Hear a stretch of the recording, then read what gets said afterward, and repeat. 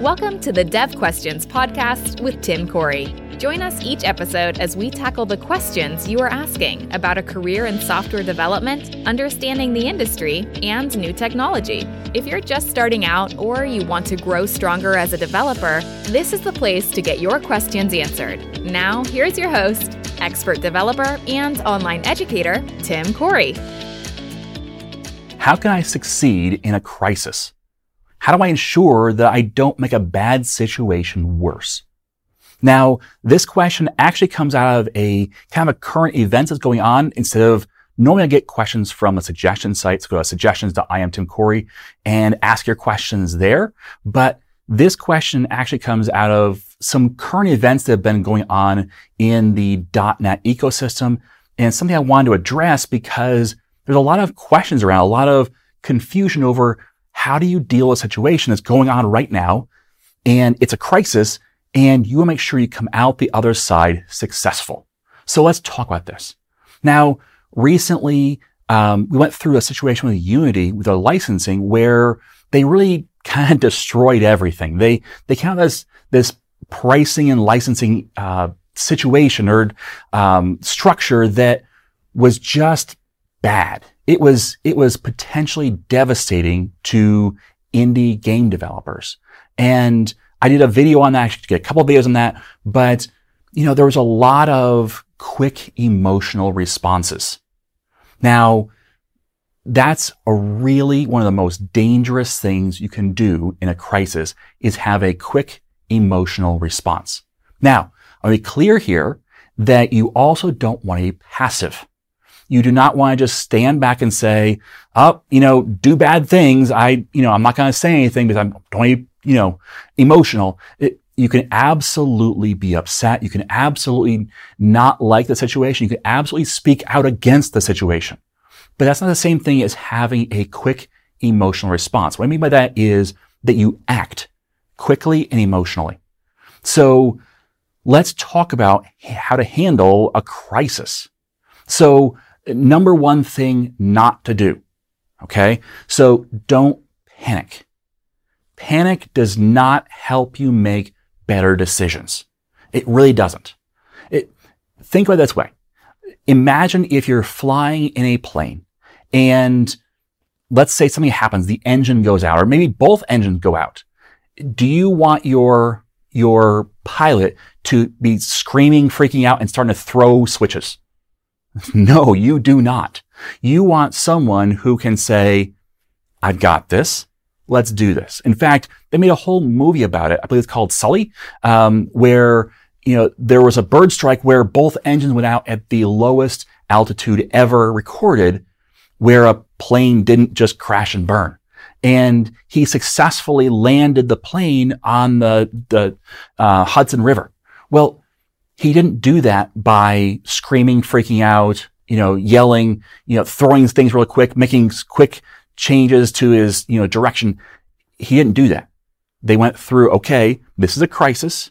We need to address this. And they started going through their procedures, but it was not panic. It was quick action, but it was not panic. So in your situation, when you come across something, don't panic. One thing I saw was a lot of companies in the Unity situation where they said immediately, we're done with Unity. We're done. Well, that sounds good, and it could be the right decision for them, but I'm hoping they didn't make that move out of panic. Because when you make a move out of panic, you might regret it later because of the fact that you didn't evaluate the entire situation. You made a decision, then go, there's a better choice. Even if it was to leave Unity, maybe there's a better choice of where to go to, and it's kind of too late now. You kind of pull the trigger. Okay. So that's one thing not to do is to not panic. Panic does not help you make better decisions. Number two, don't act on your anger. All right. Anger does not help you make good decisions either. So when you are angry, and you have a right to be angry over a bad situation. The developers who spent a lot of time in Unity, they have a right to be frustrated and angry over how Unity treated them and what that means for the long term. So they have a right to be angry, but that doesn't mean they should then just make decisions based upon that anger. All right. And number 3, don't look at this situation in a vacuum.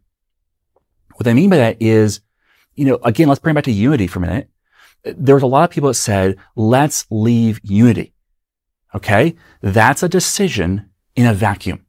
What it's saying is that it's a stay or go decision. That's all we have. But the reality is that if your game is halfway built, you don't have a stay or go decision. You have a stay or go somewhere decision. You see the difference? The difference is not just we're going to leave. The decision is where you're going to go to. So that's where you make a decision, not just in a vacuum. So if you had a game that was halfway built that's a console application, right? And the Unity situation comes up and you go, oh, we're going to leave Unity. We're done. And you walk away. Okay, but here's the problem. You made a decision in the vacuum. Where are you going to go to? So you're going to go to, well, you can't go to Godot because Godot doesn't have console app or console games yet. So you kind of have to go to Unreal or build your own. And let's not consider build your own. That's a lot more work. So let's go with Unreal, right? Well, Unreal is C++ now, not C#. You have to rewrite your code. And it's a different engine, a different way of doing things. And by the way, they take a bigger cut. But let's just say you go to Unreal. Well, now you have to rework your half-built application into a new language, into a new system. And that's going to put you back maybe 3, 6, 9 months, maybe a year of time. Well, when you're building a game, you have a runway. You have a length of time where you can build that game before you have to either take off or crash and burn. And you know what? When you say we're going to use a lot of this runway just to move over to Unreal, well, now you have a whole lot less opportunity to take off. And, maybe you run out of money before you're done the game, or you don't have all the features you need to get the game launched.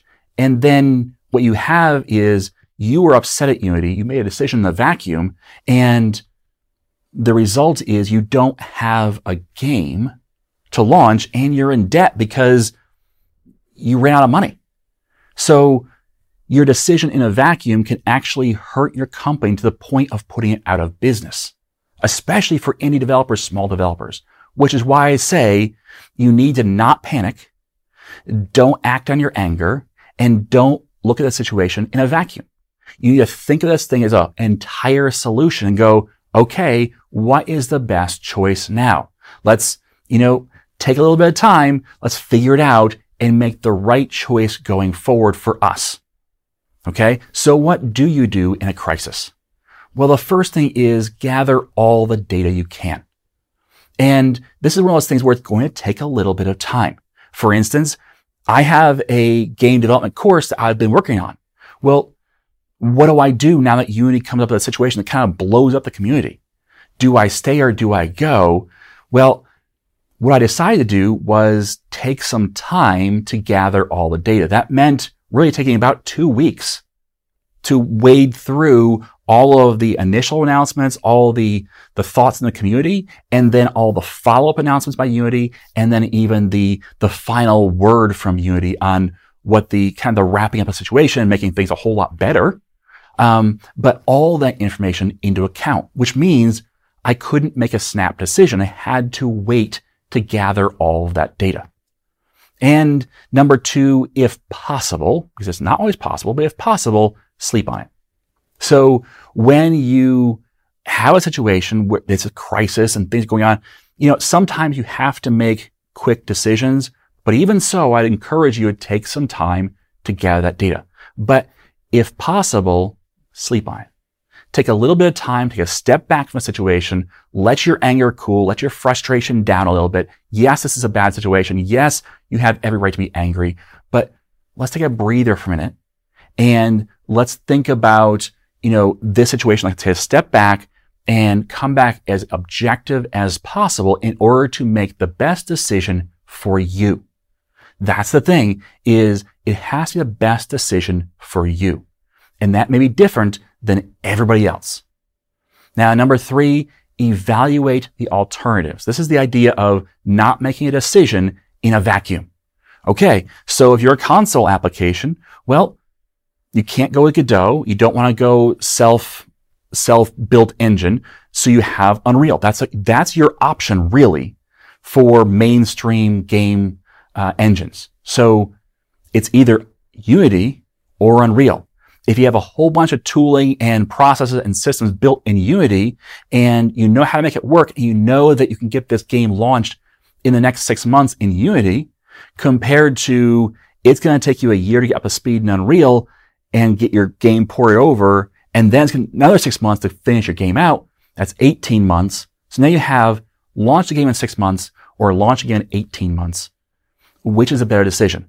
It may still be 18 months, but you need to evaluate that with a level head and without the anger. Now, number 4, identify the long-term results of each choice, including staying. And that's where I said, again, maybe that 18-month time frame is okay for you. And that's a short-term pain for a long-term gain. Maybe you say, you know what? I need to move over to Unreal anyway. I want to anyway. I think this is the right choice for my business going forward. And so, yeah, I'm going to eat the next year. It's going to be difficult. I'm going to eat a lot of ramen and try and get through the next 12 months in order to get over to the solution I want long term. So identify the long term results, not just the short term results. So the long term results of Unity might be there's a glitch, but then it works for a while because the new pricing is out and it's a whole lot better.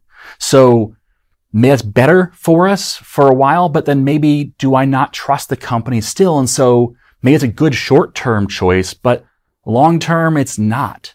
And so what do I do there? And so identifying what's the long-term results from each choice will allow you to better evaluate your decision. And then number 5 is get an outside opinion. Getting an outside opinion is really helpful because, again, you may still be struggling with anger and frustration and you're really close to the situation and you need to make a decision. And so you say, you know what? I'm going to touch somebody else, somebody who maybe is not fully in the situation, who can provide a better outside perspective or kind of push back on some of my assumptions that I didn't realize were assumptions. So my team and I did this. My team is not as technical as I am. So, I have mostly non-developers on staff. And yet we had a discussion as a team about this Unity situation and what we're going to do because they were able to provide some outside opinion or ask some good questions that really helped form a better choice for us going forward than just me making the choice alone. I want to tell you the story about a friend of mine that has done a great job of this. So he works for an employer that isn't the greatest in a job that isn't the best, but it pays the bills. And his employer came to him and said, you know what? We're going to start requiring you to work every Saturday. And he didn't get out many Saturdays to begin with because he'd already lost this battle once. And so now he's up to, 6 days a week sometimes and, no Saturdays off because his employer really wants to kind of build the business up. And the way they build the business up is by requiring more of their existing employees. That's not great. And along with that, the workplace has become more toxic because, it's been that friction and that, the problems that come from that and, people being angry at the boss and people being angry at each other. And, there's a whole lot of friction that comes with that when it's not a great work environment. So with that, he was in a crisis. What do I do? And you know what? The easy thing to do is to say, you know what? I quit. But again, that's making a decision in a panic, under anger, and with thinking about it in a vacuum. That's not making a decision based upon, good, careful thought processes. So instead, he first talked to his leadership about the changes, said, hey, this is where I'm at and I don't like this. And you know what? That didn't change much, but at least he had that conversation to see, where are they? Are they flexible at all? Because again, he was trying to gather data. And he didn't make a decision the day of the announcement. That would be making a decision in the moment or in anger and say, you know what, I quit. And instead, what he did is he looked around and said, hey, what other jobs are in the area that would work for me? Because his situation is different than anybody else's situation there. So it's not like every person can make the same choice. And for him, it could have been that he could have, found a different job, but he really needed to be in that area. He didn't want to move. So he didn't find good jobs elsewhere for him. And so he did the math on what leaving would mean for his family. So he said, okay, if I leave, I could potentially get this job, or, these are jobs I could get, but here's the pay difference, and here's the work environment difference potentially, but maybe not. And he looked long term what that would mean. And then he talked about it with his close friends, which includes me. And so he asked me, what do you think I should do? Not that he's saying that he's going to do what I tell him to do. I wouldn't want him to do that. But instead, what he wants is that outside opinion about, hey, I'm frustrated. I'm angry. I'm in this situation. Can you look at this from a different perspective and just check my math? Make sure I'm making the right choice. Now, in the end, he decided to stay for now because it was the best financial choice for him right now. But then he also worked to be a more trusted voice at work. He worked to be a better employee that his boss would be more happy with. Why? Because obviously he's frustrated how his boss is treating him, but if he's a more trusted voice, he has more opportunity to speak into these situations and potentially change the future of how decisions are made. But then he also identified where he wants to be long term. And guess what? It's not there. And so he got more education to start pursuing that goal. So now his situation isn't great, but he's transitioned into using this situation to his advantage in order to pursue what he really wants to do. You see how there's a difference between making a decision in a panic versus making a decision that he's processed and been careful about. Instead of just saying, I quit, walking away and really hurting himself financially short term and potentially even long term, he decided, I'm going to use this bad situation, which is bad. I'm going to use the bad situation in order to help me leverage my goals and get me to the place I want to be later in life by readjusting how I do things, by readjusting my priorities instead of just saying, this job's where I'm going to be for the next 10 years to I'm going to get out of this job and here's how I'm going to do it, X, Y, and Z, and here's the steps. So when you are addressed when you're faced with a crisis, when you're faced with a decision where you're like, this is bad, this is really bad, I want you to think through these steps. Think through how do you approach this situation. Don't panic. Don't respond in anger. Don't look at the situation in a vacuum, but instead gather all the data. Sleep on it if possible. Evaluate the alternatives. Identify the long-term results of each choice and get an outside opinion. By doing so, you'll have a much better success rate out of a crisis. And based on that, you'll have a much better long-term outlook for your career. All right. So that's my advice based upon some hard-won experience in the field. Thanks for listening. And as always, I am Tim Corey. Thank you for joining us for this episode of Dev Questions. Tim is committed to making it easier for you to become a developer. If you would like to help make more content like this possible, please like, subscribe, rate, and share Dev Questions. You can also send your questions to questions@IamTimCorey.com. Until next time, remember, you are too smart and your time too valuable to waste it making all the mistakes Tim did. When you're ready to learn to think and code like a professional developer, head over to IamTimCorey.com and enroll in a course.